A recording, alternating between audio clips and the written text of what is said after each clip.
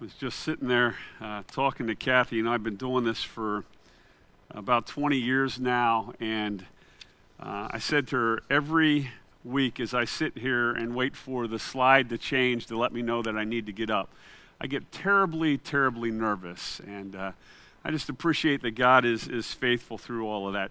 Hey, I want to tell you a little story here about our church family. I want to take you back to May 5th, 2004. It was that particular day was a milestone in the life of our church family. On that memorable Wednesday, I signed the settlement papers that made Living Water Community Church the legal owner of the land of which this church campus now resides on. And I remember walking away from the settlement, and I was just completely blown away. I'm saying to myself, how in the world is this possible? I mean, we're a church, God, that is only 3 years old. How in the world can we end up with 28 wooded acres of property right outside the city limits of Harrisburg, the area where we want to minister, complete with a beautiful creek that just, finishes off the whole name Living Water. And then I'm like, God, I don't get how gracious you are. And on top of that, 28 acres for $250,000. How is that possible? And I remember just seeing it was so incredibly surreal. Now, you need to understand something, though. This property back in 2004 didn't look anything like what it looks like today. Way back in the 1960s, it was an orphanage, and it was complete with 7 large, beautiful stone buildings that had been built from like the late 1800s, early 1900s. There were meticulously manicured lawns, beautifully maintained gardens from the designer who designed the sunken gardens down in Harrisburg. And then, some 40 years pass from the time that the children's home shuts down to the time that we buy it in 2004. And during that time, it had become an overgrown jungle. Those beautiful stone buildings, they had been torn down. They had been burned down. Some of them had fallen down. When we got here, it was just broken foundations, stone rubble all over the place. Those meticulously manicured lawns, they're now vast expanses of briars and thickets and poison ivy and scrub trees. Those manicured gardens now have huge locust trees have grown up in the midst of them. I mean, it was an abject disaster. But you want to know what? It was our disaster. And we were so incredibly excited to start cleaning it up. And so that's what we did. Within just a couple days of settlement, I grabbed my 2 middle school age sons, John and Mike at the time, and a couple members of our church family, and we started to just try to reclaim the land and turning all this chaos back into order. And it was our goal to tame the effects of 40 years of just misuse and abuse and neglect. And we wanted to do it for the benefit of our church family, and we wanted to do it for our local neighbors. And at that time, we didn't have the money for heavy equipment or anything like that. So it was pretty much just a couple of chainsaws, a weed whacker or two, a couple of bypass loppers, and we had this old beat-up church van and a 30-foot long chain that we would tie around the bushes and yank them out of the ground. And it was hard work. We barely made any progress back then, but it was fun. But it was fun until the day that these flyers started showing up in the mailboxes of our neighbors' homes and on the telephone poles around the building. Lanker Manor, Oakley, and Bonnymead neighbors. The Living Water Community Church has purchased 28 acres of land at the end of Oakley Avenue and has begun cutting down trees in bold font. Please call and write this community church to encourage them to preserve acres of trees for a buffer zone between neighboring properties for the hundreds of old-growth trees And for the deers, hawks, egrets, and other wildlife, take action today. And then they were kind enough to put our phone number and our address. Now, without warning, I'm engaged in an environmental battle with Living Water Community Church being the evil developer, and I'm the nefarious leader of the company, basically. And rather than seeing us as good citizens who are improving the land, trying to make it useful for our church family and our neighbors, all of a sudden we're being accused of destroying the old growth trees and practically driving the local deer and hawks and egrets to extinction. That's what's happening. And what I experienced back in 2004 on a micro level at Oakley Avenue is being played out on a macro level throughout our world. I mean, there are serious things that are going on. How in the world do we balance human development and advancement, which has done some pretty remarkable things? You know, in 1900, the average worldwide lifespan was 31 years. 31 years. And by 2017, it had advanced to 72 years. During that time, we basically eradicated horrific diseases like smallpox and polio. During that time, antibiotics were created that saved countless lives of people. Yet in the midst of all of that progress, how do you still protect and nurture the environment? I mean, is it even possible to do that? What do we do about climate change? Is it an existential crisis that threatens the very existence of humanity? Or is it some kind of manufactured crisis designed to advance a political agenda or perhaps inflate the wallets of a small group of people or a small group of organizations? If it is real, are human beings to blame? Or is it natural causes? Or a combination maybe of both? And what about overpopulation and species loss and waste disposal and water quality and air pollution? Those are difficult environmental questions. They're at the forefront of this 21st century world that we live in. And every one of these, they're complex. They require thoughtful solutions. They're all saddled with both ecological and economic costs. They require people from all kinds of different backgrounds and political ideologies to figure out how to work together. Many of them are emotionally loaded. You start heading down a path, people get crazy nuts over some of this stuff. And none of them have any quick, easy solutions. And when solutions are discovered, what are the ramifications of those solutions? Because there's always a cost. Economic, ecological, cultural, even political. And as much as I would like to try to address those particular topics that we just kind of ran over in detail, I've come to realize, basically like every one of the topics that we've been addressing over the last 5 weeks, that it is simply impossible in a 50-minute message to answer all of the pressing questions. And the reality is, I don't think that that's the best use of our time.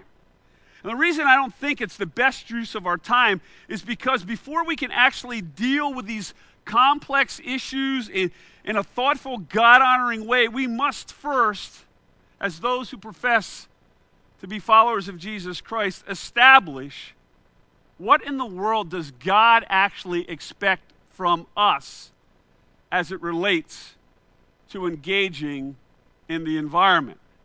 So that's what we're going to try to pull off this morning. We're going to spend our time together laying out a biblical foundation upon which you and I can create a God-honoring approach to not only forming a gospel-centered perspective on the environment, but also actually acting upon that perspective. Because it's one thing to think that something needs to be changed. It's a completely another thing to actually do the hard work of change. So let's get started. If you have a Bible with you, we're going back to Genesis 1. It seems like we can't get out of Genesis 1.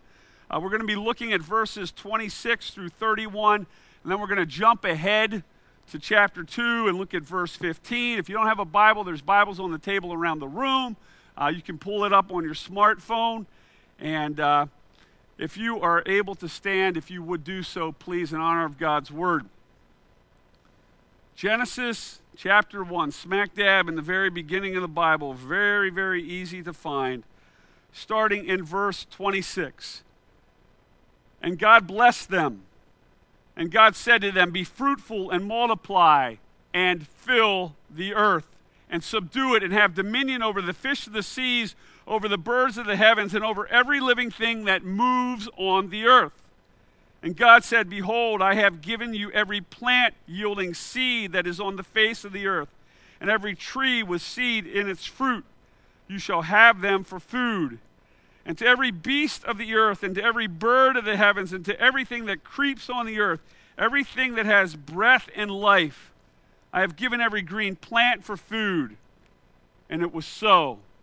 And God saw everything that he had made, and behold, it was very good. And there was evening, and there was morning, the sixth day. And then skipping ahead to verse 15, chapter 2. The Lord God took the man and put him in the Garden of Eden to work it and keep it. This is the word of God. You may be seated. Now, before we get too far along, one of the things that Pastor Ben and I and Mike Bongo that we try to faithfully do is to give credit where credit is due. And I want you to know that this particular message, I have relied heavily on two primary sources to guide my study of God's Word over the course of the last week and a half. The first is a massive volume by theologian Wayne Grudem entitled "Politics According to the Bible." How in the world that this man possibly writes the magnitude that he does and the depth that he does is beyond anything that I can possibly imagine. And this book is enormous. It is thoughtful. He pumps out books like crazy. And then there's a second, much shorter book that was written by a place called the Action Institute, which is entitled "Environmental Stewardship in the Judeo-Christian Tradition." And both of these, they're excellent resources. I relied very heavily on them, very heavily on the bibliography that was in them to help me find other resources to work off. And now I got to confess, to my shame, that this is the first time, if my memory serves me correctly, that I have ever, in my nearly 20 years of pastoring, addressed the topic of a biblical view of the environment. And I say it's to my shame because as a fully devoted follower of Jesus Christ, I should care greatly about the environment because God cares greatly about the environment. And as a matter of fact, of all the people on earth who should care about the environment, it's the Christian who should actually be leading the way, because as we are about to see, we are the ones who God has specifically tasked with the job of caring for the environment. But sadly, that's not the case. Many of us have abdicated our responsibility for caring for the environment to folks who are called secular humanists. To those who don't believe in God, or if they do believe in God, they believe that he is distant and unconcerned about human affairs. We've delegated the environment to those who don't hold to the fact that there is a uniqueness of humanity above the balance of creation. We have delegated the environment to those who see human beings nothing more than some highly evolved creature who is hell-bent on destroying the environment. And the secular humanists, they have been happy to assume the role of the caretakers of the environment. But they've done more than just taken the lead in this. They have proposed that not only does Christianity not care about the environment, but that Christianity is the very reason why the environment has been damaged in the past and continues to be damaged now. In 1843, there was a German philosopher by the name of Ludwig Feuerbach. And this is what he said: nature, the world, has no value, no interest for Christians. The Christian thinks only of himself and the salvation of his soul. So 120 years later, Princeton professor of medieval history, a fellow by the name of Lynn White Jr., wrote a seminal article which has been it's like the Bible for the ecological movement. And it's called this: The Historical Roots of Our Ecological Crisis. And what he purports or puts forward is this: that Western Christianity, that would be us, is the most anthropocentric, man-centered religion the world has ever seen. And what these two very influential, very intelligent men are saying is that the Christian notion that humanity is the pinnacle of God's created order and that we are called to take dominion over the earth is the primary reason for the world's ecological problems. This, brothers and sisters, is what many non-Christians believe, who are deeply vested in the environment. It's what they believe about you and me. And tragically, many of us don't ever give them a reason to think any differently. But when you carefully look at God's Word, what you will discover is that God not only cares about the eternality of our souls, but He also cares about the stewardship of His creation. And with that said, I want to give you my 4 main points this morning. I'm going to put them up on the board. A couple of them are long, and I just want to give them to you up front so that we kind of know where we're going. Here's the very first one. It's this: God created the natural world. We're going to talk a little bit about that. That's the easy one to deal with up front. Number 2 is this: humanity is God's special creation and is uniquely responsible to care for and develop the natural world, which God created as very good. Important thing to tack on to the end there, that God created as very good. Number 3 is this: sin not only damaged humanity's relationship with God, but the natural world is now broken and suffers because of sin. When sin entered the world, not only did it wreck our relationship with God, but it wrecked the environment also. The environment got broken in the fall. Number 4, Jesus restores humanity to a right relationship with God, and He heals the brokenness of the natural world. Forget the little typo in the but that I left there. We'll have to fix that for the next service, maybe. So those are the 4 places. That's where we're going this morning. So let's start out here with God created the natural world. From the very first verse of the very first chapter of the very first book of the Bible, God makes it abundantly clear that He is the creator of all things. He comes right out and says, in the beginning, God created the heavens and the earth. You can't get much clearer than that. But God the Father, He wasn't alone in the creative process.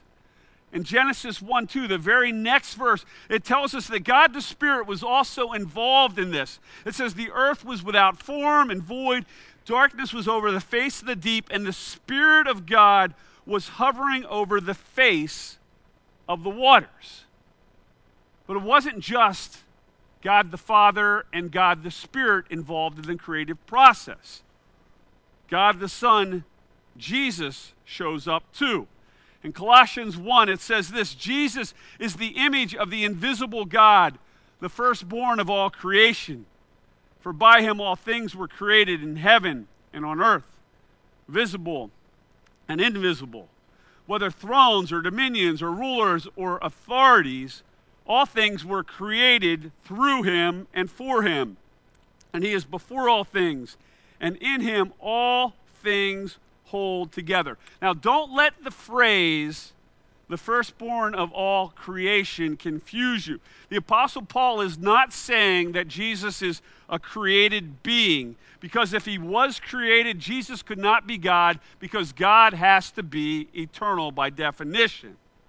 What Paul is saying is that Jesus has all of the rights and privileges of the firstborn of the king, the foremost of which is his sovereignty and rule over all things.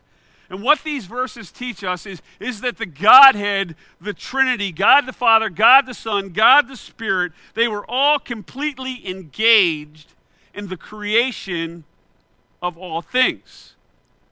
Now, as the creator of all things, God is also the owner of all things. Psalm 24, Deuteronomy chapter 10 are two places that testify to that. The earth is the Lord's, and the fullness thereof, the world and all those who dwell therein. For he has founded it upon the seas and established it upon the waters. Deuteronomy 10, behold, the Lord your God, or to the Lord your God belong heaven and the heaven of heavens, the earth with all that is in it.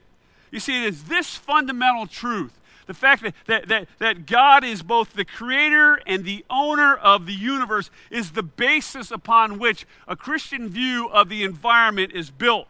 And it's this basic truth that keeps you and me from deifying the earth and worshiping it, which, tragically, is what many people who care deeply about the environment have done.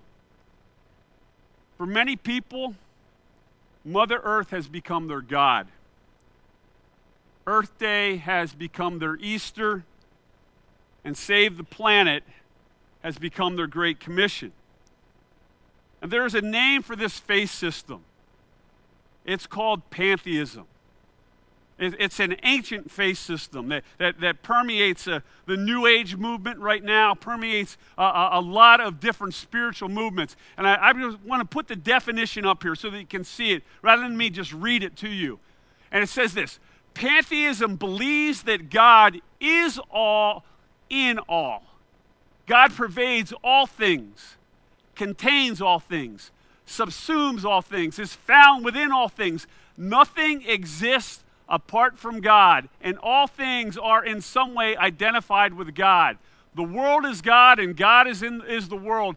But more precisely, in pantheism, all is God, and God is in all. That screen to the pantheist is God. The guitar, the mic stand, the trees out there, the chairs, the building, you were all God to the pantheist. And it rejects the biblical truth that God is transcendent.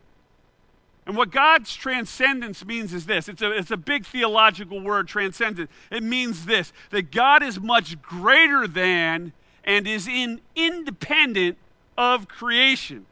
In other words, God is not a part of creation, but he's made it and he rules over it.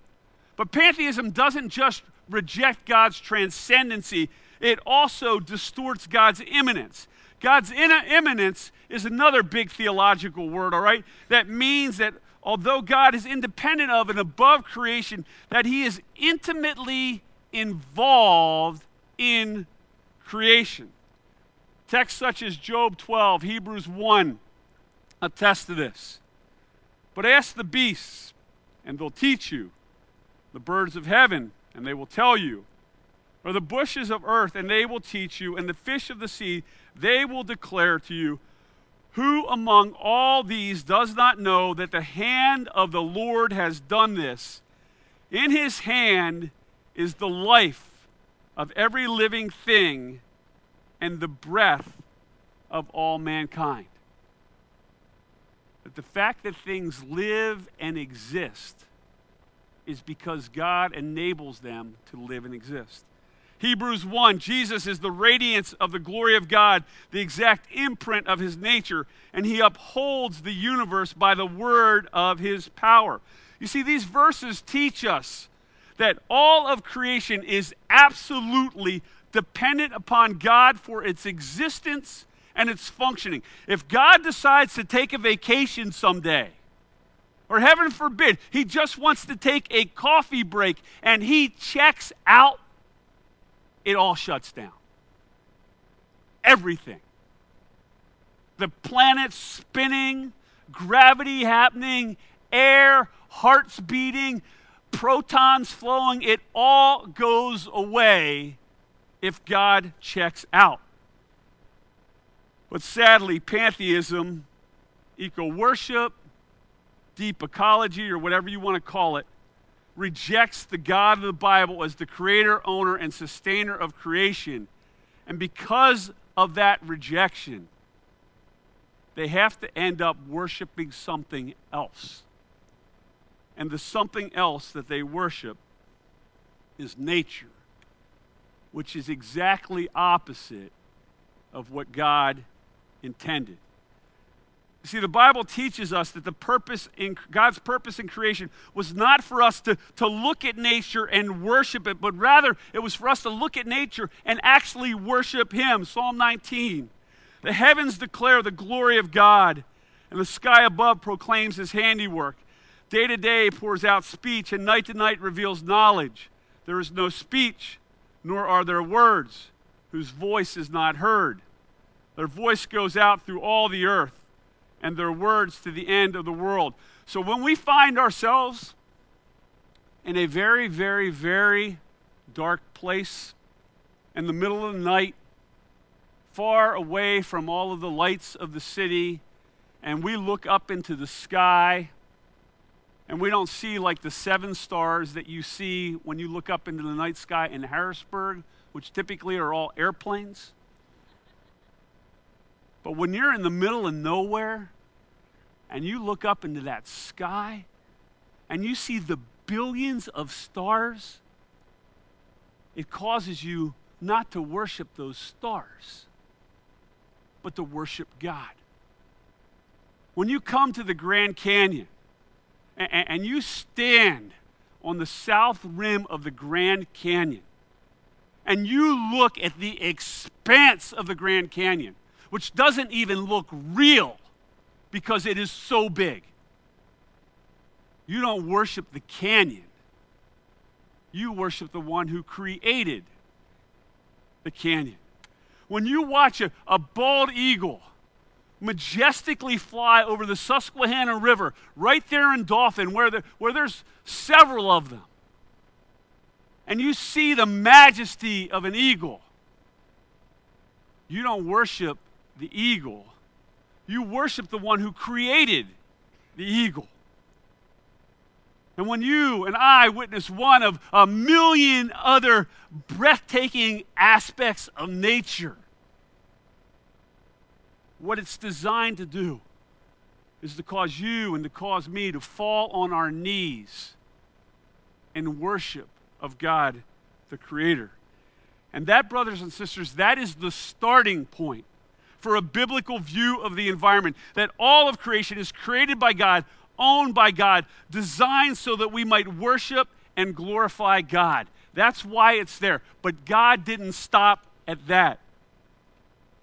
The second point is this: humanity is a special creation of God and is uniquely responsible to care for and develop the natural world, which God originally created as very good. Now, that's a huge topic right there. I'm going to break it down into like little bite-sized nuggets, just kind of like the little Jimmy John minis that I've been eating lately, all right? The first one is this: humanity is a special creation of God, we saw all of those truths, these truths that we're about to go through, the stuff that we read at the very beginning of the service when we all stand.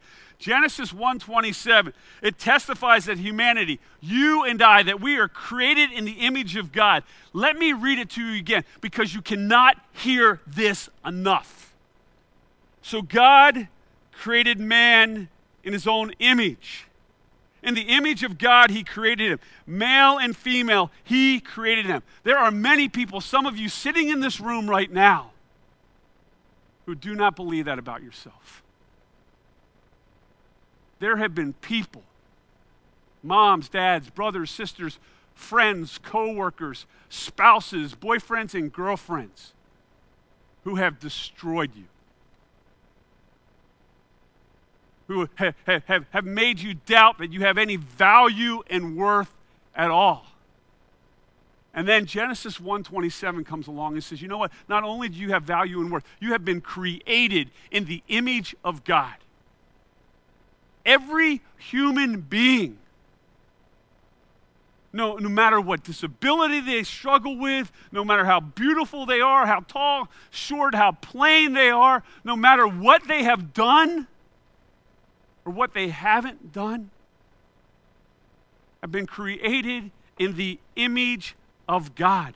You see, you and I, as human beings, we are special. We are unique as it relates to the entirety of creation because we have been created in the image of God.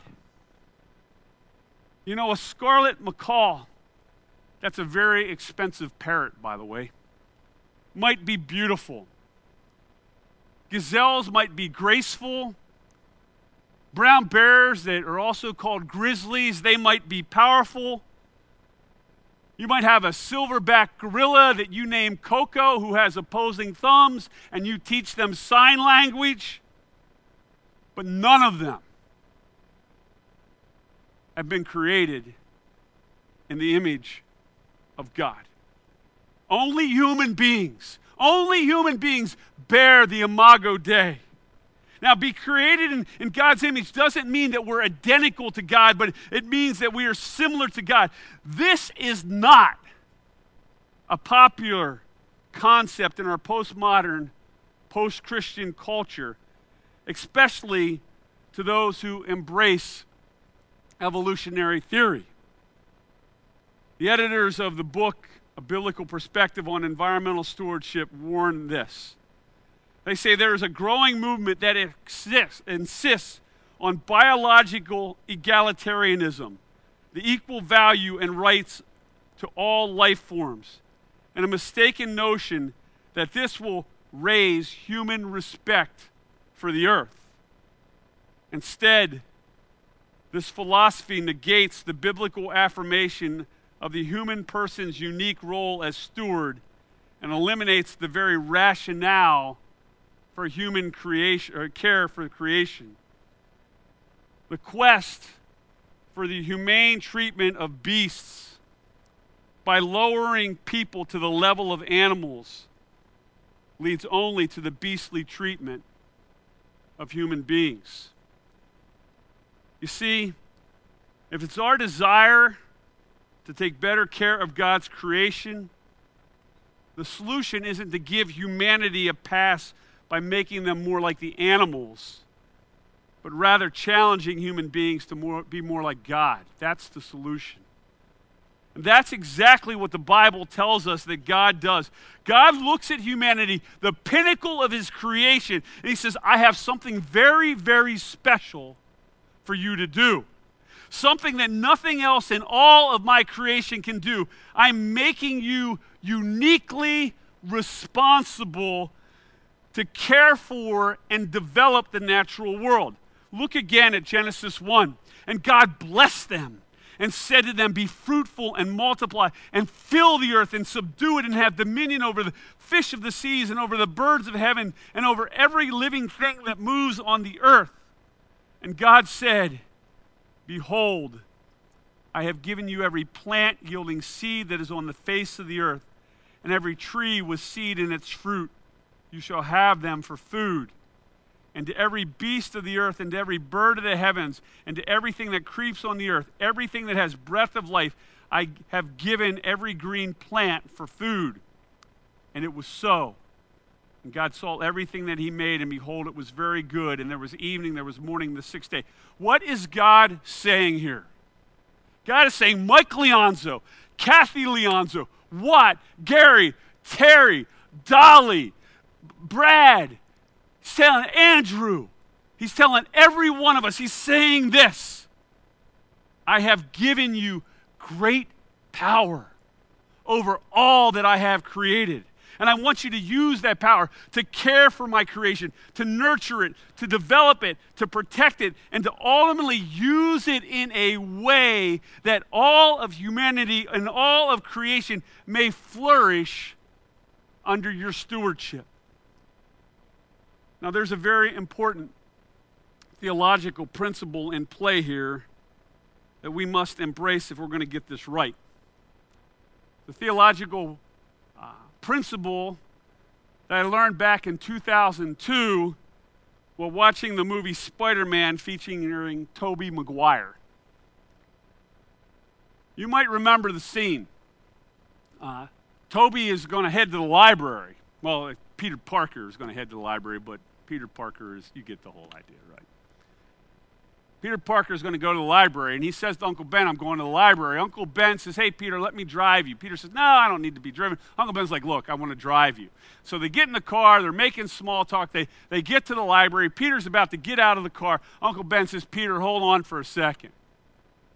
Now, what has happened in Peter's life? Peter's been bitten by a radioactive spider. He's got all these new Spidey powers. He doesn't understand how to use them. He had been picked on in school by this big bully, and Peter Parker, he's just this scrawny little guy, and using his Spidey powers, which he doesn't know that he completely understands how to use them, he beats the crud out of the bully. And Uncle Ben has learned about this. And so Uncle Ben says to Peter, he says this, just because you can beat someone up doesn't give you the right to. Remember, Peter, with great power comes great responsibility. And my friends, being created in the image of God and being given dominion over the fullness of God's creation is great power, which comes with great responsibility. And as such, you and I are morally responsible to God as to how we steward his creation, which he has entrusted us. Now, let me make one final observation before we move on to the next point. After God has given humanity great power over creation and great responsibility for creation, God steps back. This is pre-fall stuff. Sin has not come into the world yet. He's tasked Adam with working the garden, Eve to help him work the garden. They're in this beautiful, incredible place. God steps back, looks at everything that he's done, everything that he has declared, and with great satisfaction, he says what? It is good? No, it says it is very good. The God of the universe looked at the plan, looked at the creation, and said, this is very good. Everything that God created, the plan which God had developed for humans to care for the creation, it was all very good. And then sin enters the world, and the wheels fall off. Because that's what happens with sin. When you and I engage in sin, the wheels very quickly come off. You just ask a husband or a wife who have committed adultery on their spouse, and they will tell you how quickly the wheels come off when the sin is initiated. And this brings me to my third point. Sin not only damaged humanity's relationship with God, but the natural world is now broken and suffers because of sin. Now, I want you to picture what has happened up to this point in the creation account. Everything is going very smoothly. It's going wonderfully. And then look at Genesis 2:15. This is pre-fall here. The Lord God took the man, put him in the Garden of Eden to work it and keep it. So you got the first man. I imagine the first woman is involved in this, and they are doing what they have been created to do. They are tending the Garden of Eden. Everything is perfect. The soil is just right. It's got just the right water content. It's got just the right nutrients. There's no weeds. It's easy to till. The amount of sunlight is perfect. The temperature is just right. Plants are growing. You don't need herbicides. You don't need insecticides. There's no Roundup. There's none of that stuff going on, all right? The animals are hanging out with one another. The hawk is actually playing with a squirrel rather than trying to capture the squirrel. The cobra and the mongoose are not fighting together. And Adam and Eve are two very happy naked vegans.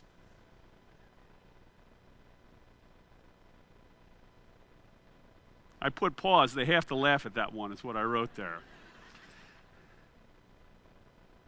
But it doesn't stay that way.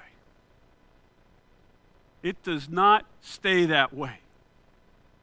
We see God allowing Satan to tempt Adam and Eve.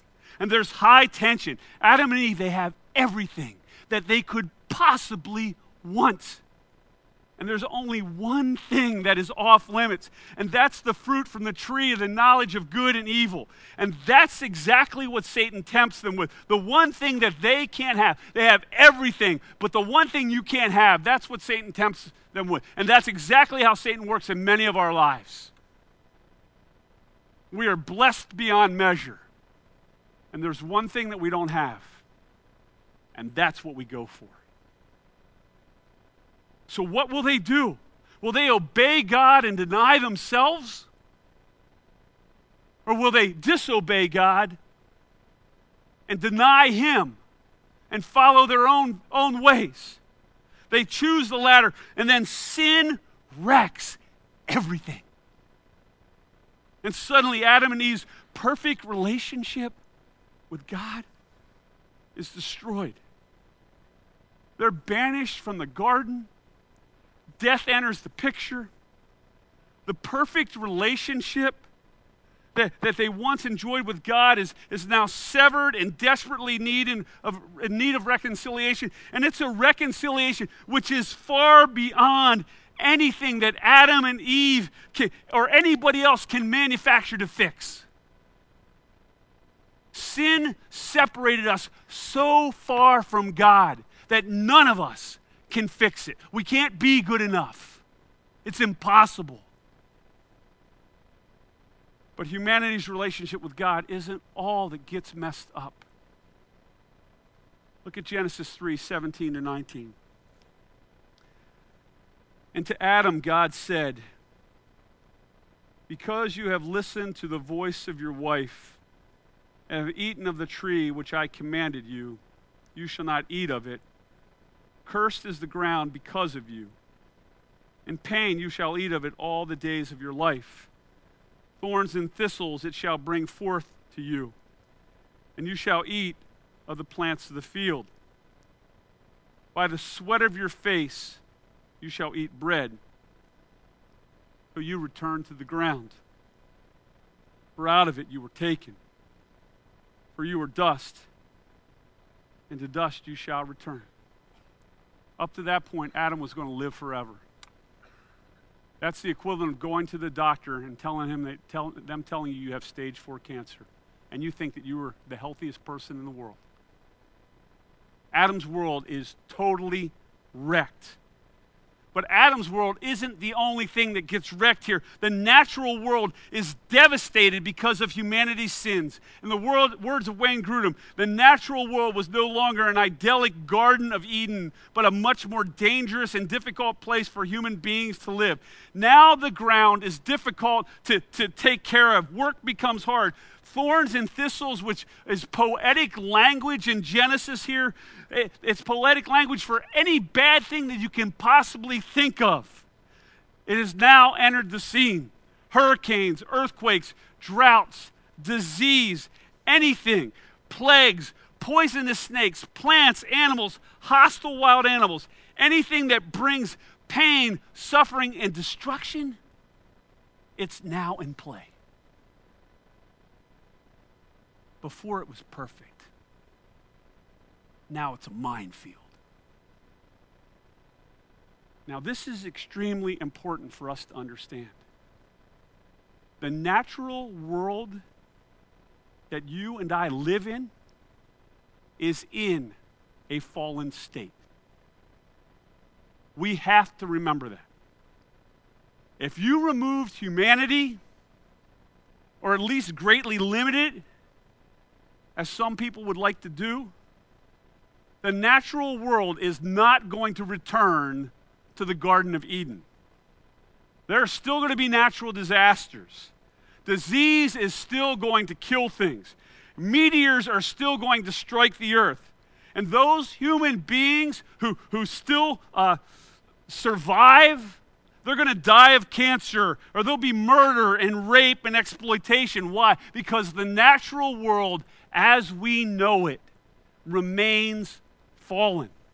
Yet in the midst of this brokenness, God's call for you and me is to care for and develop the natural world. That still remains. That didn't go away.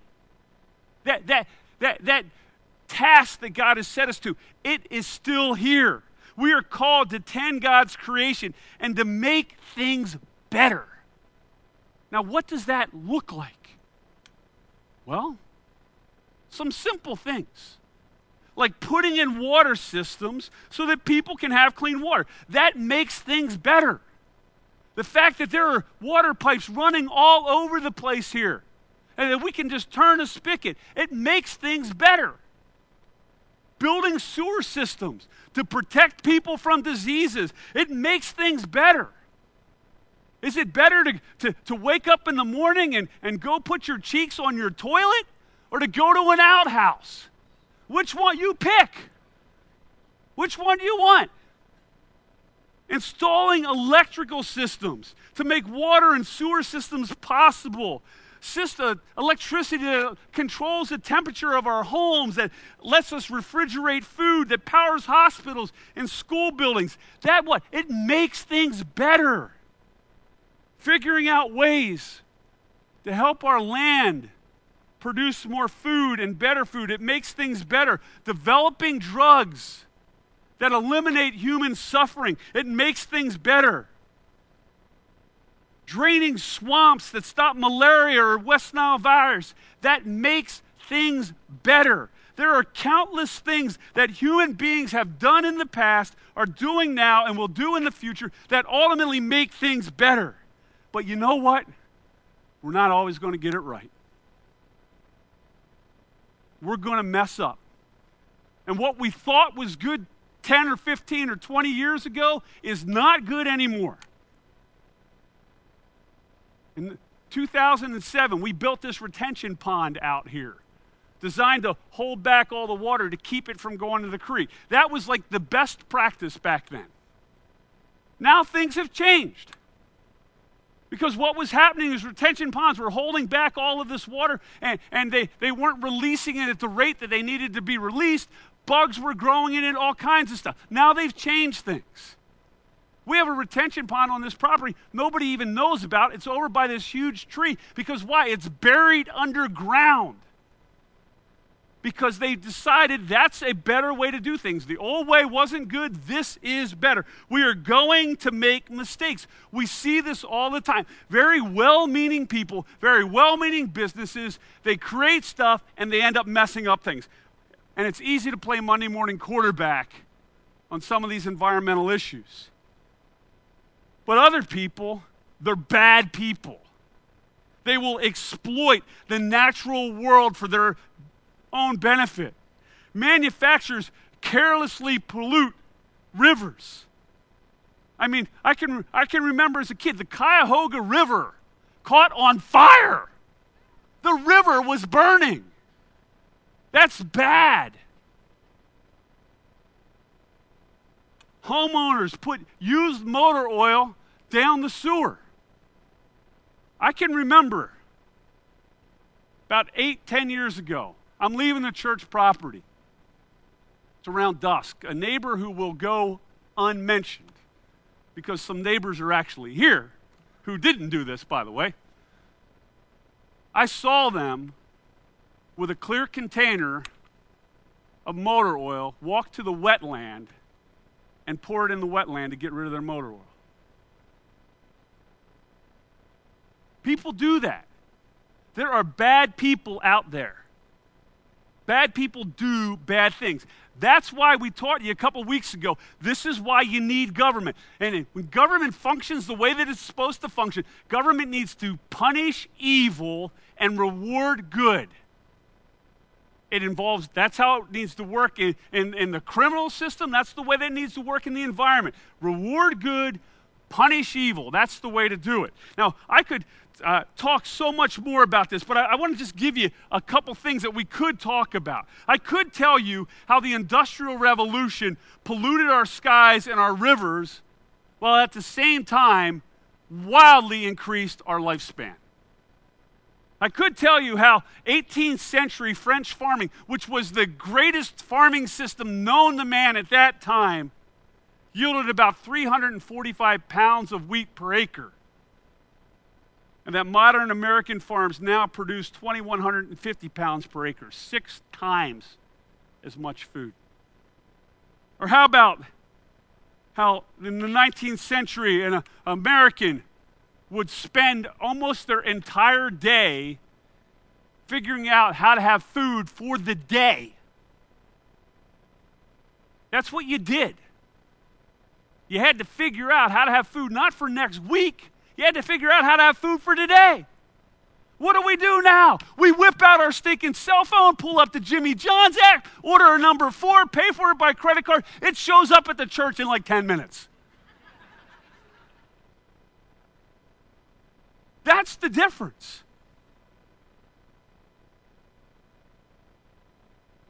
Why can we care as much about the environment now as Americans as we do?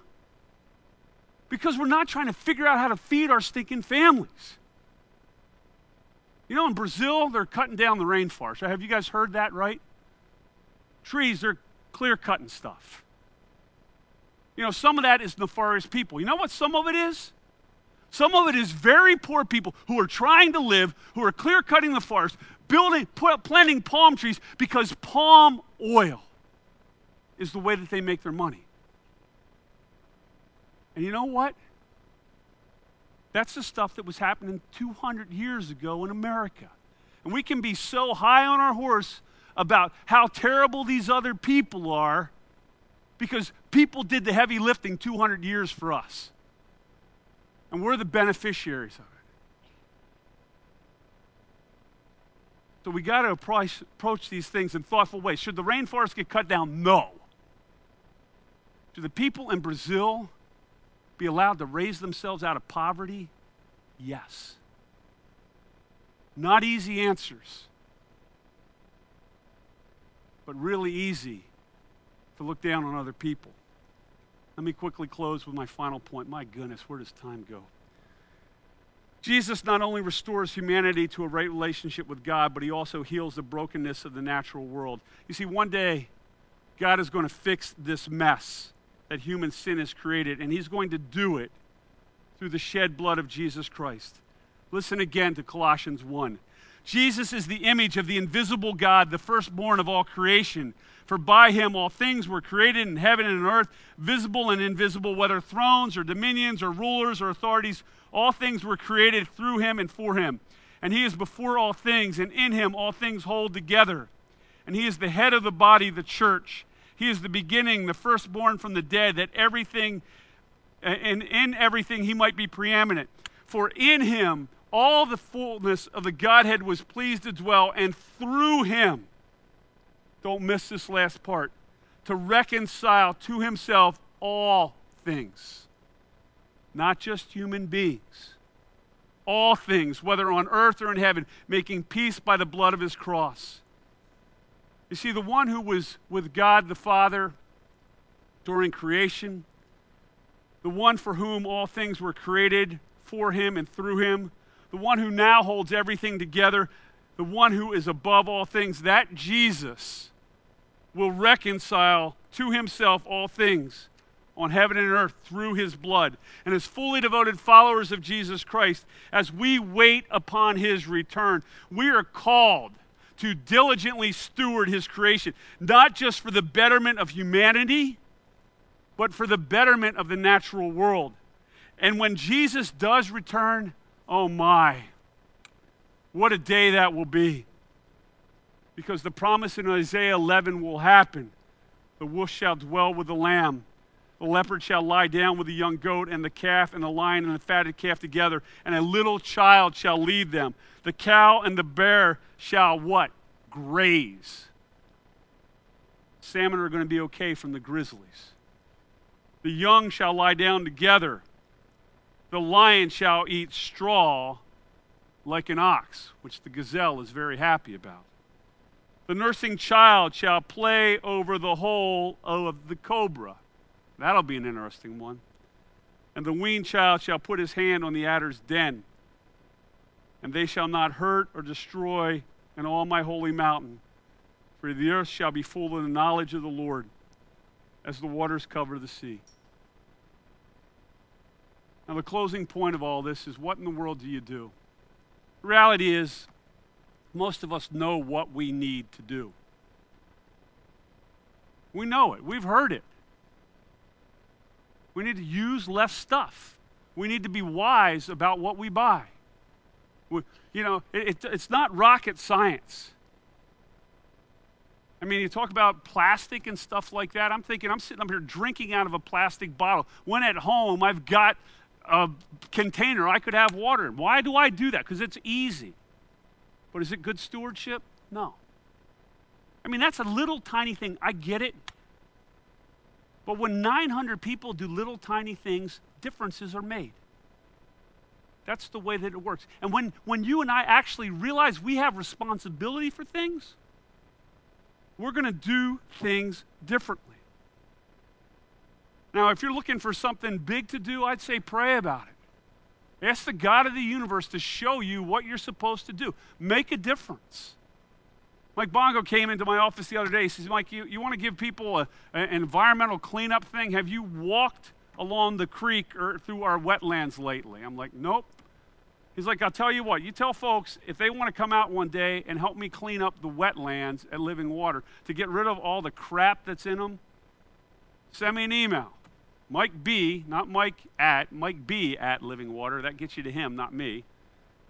And he'll take you out there and we'll make a little bit of difference in our part of the world. But we can't abdicate our responsibility. It's our responsibility. Nobody else's, ours.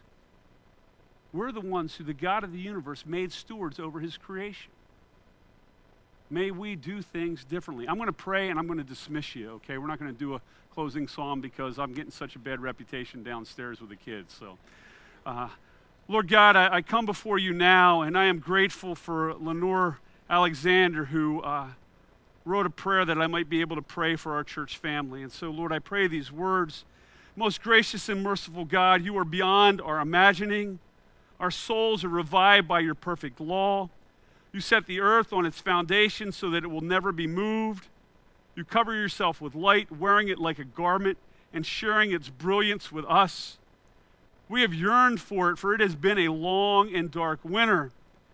As the mountain snows melt and the spring rains fall, you make the waters gush forth between the hills, as you did in those first days of creation, when you gave birth to animals and plants and sea creatures and trees and birds that sing among the branches. In this time of recreation, you say to us, fear not, for I have redeemed you. I have called you by name, you are mine. And in response, we have the opportunity to make an allegiance.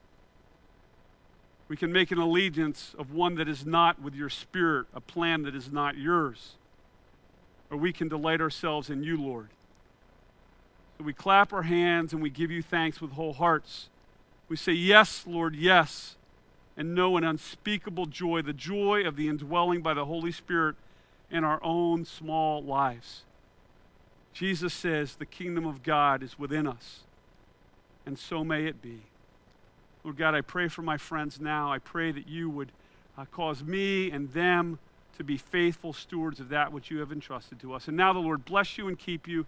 The Lord make his face to shine upon you and be gracious to you. The Lord turn his face towards you and give you peace. God bless you guys. If you have kids downstairs, go down and get those little crumb crunchers. If you like someone to pray for you, some folks will be up here to pray with you. God bless you. Go be kind to the world. Bye-bye.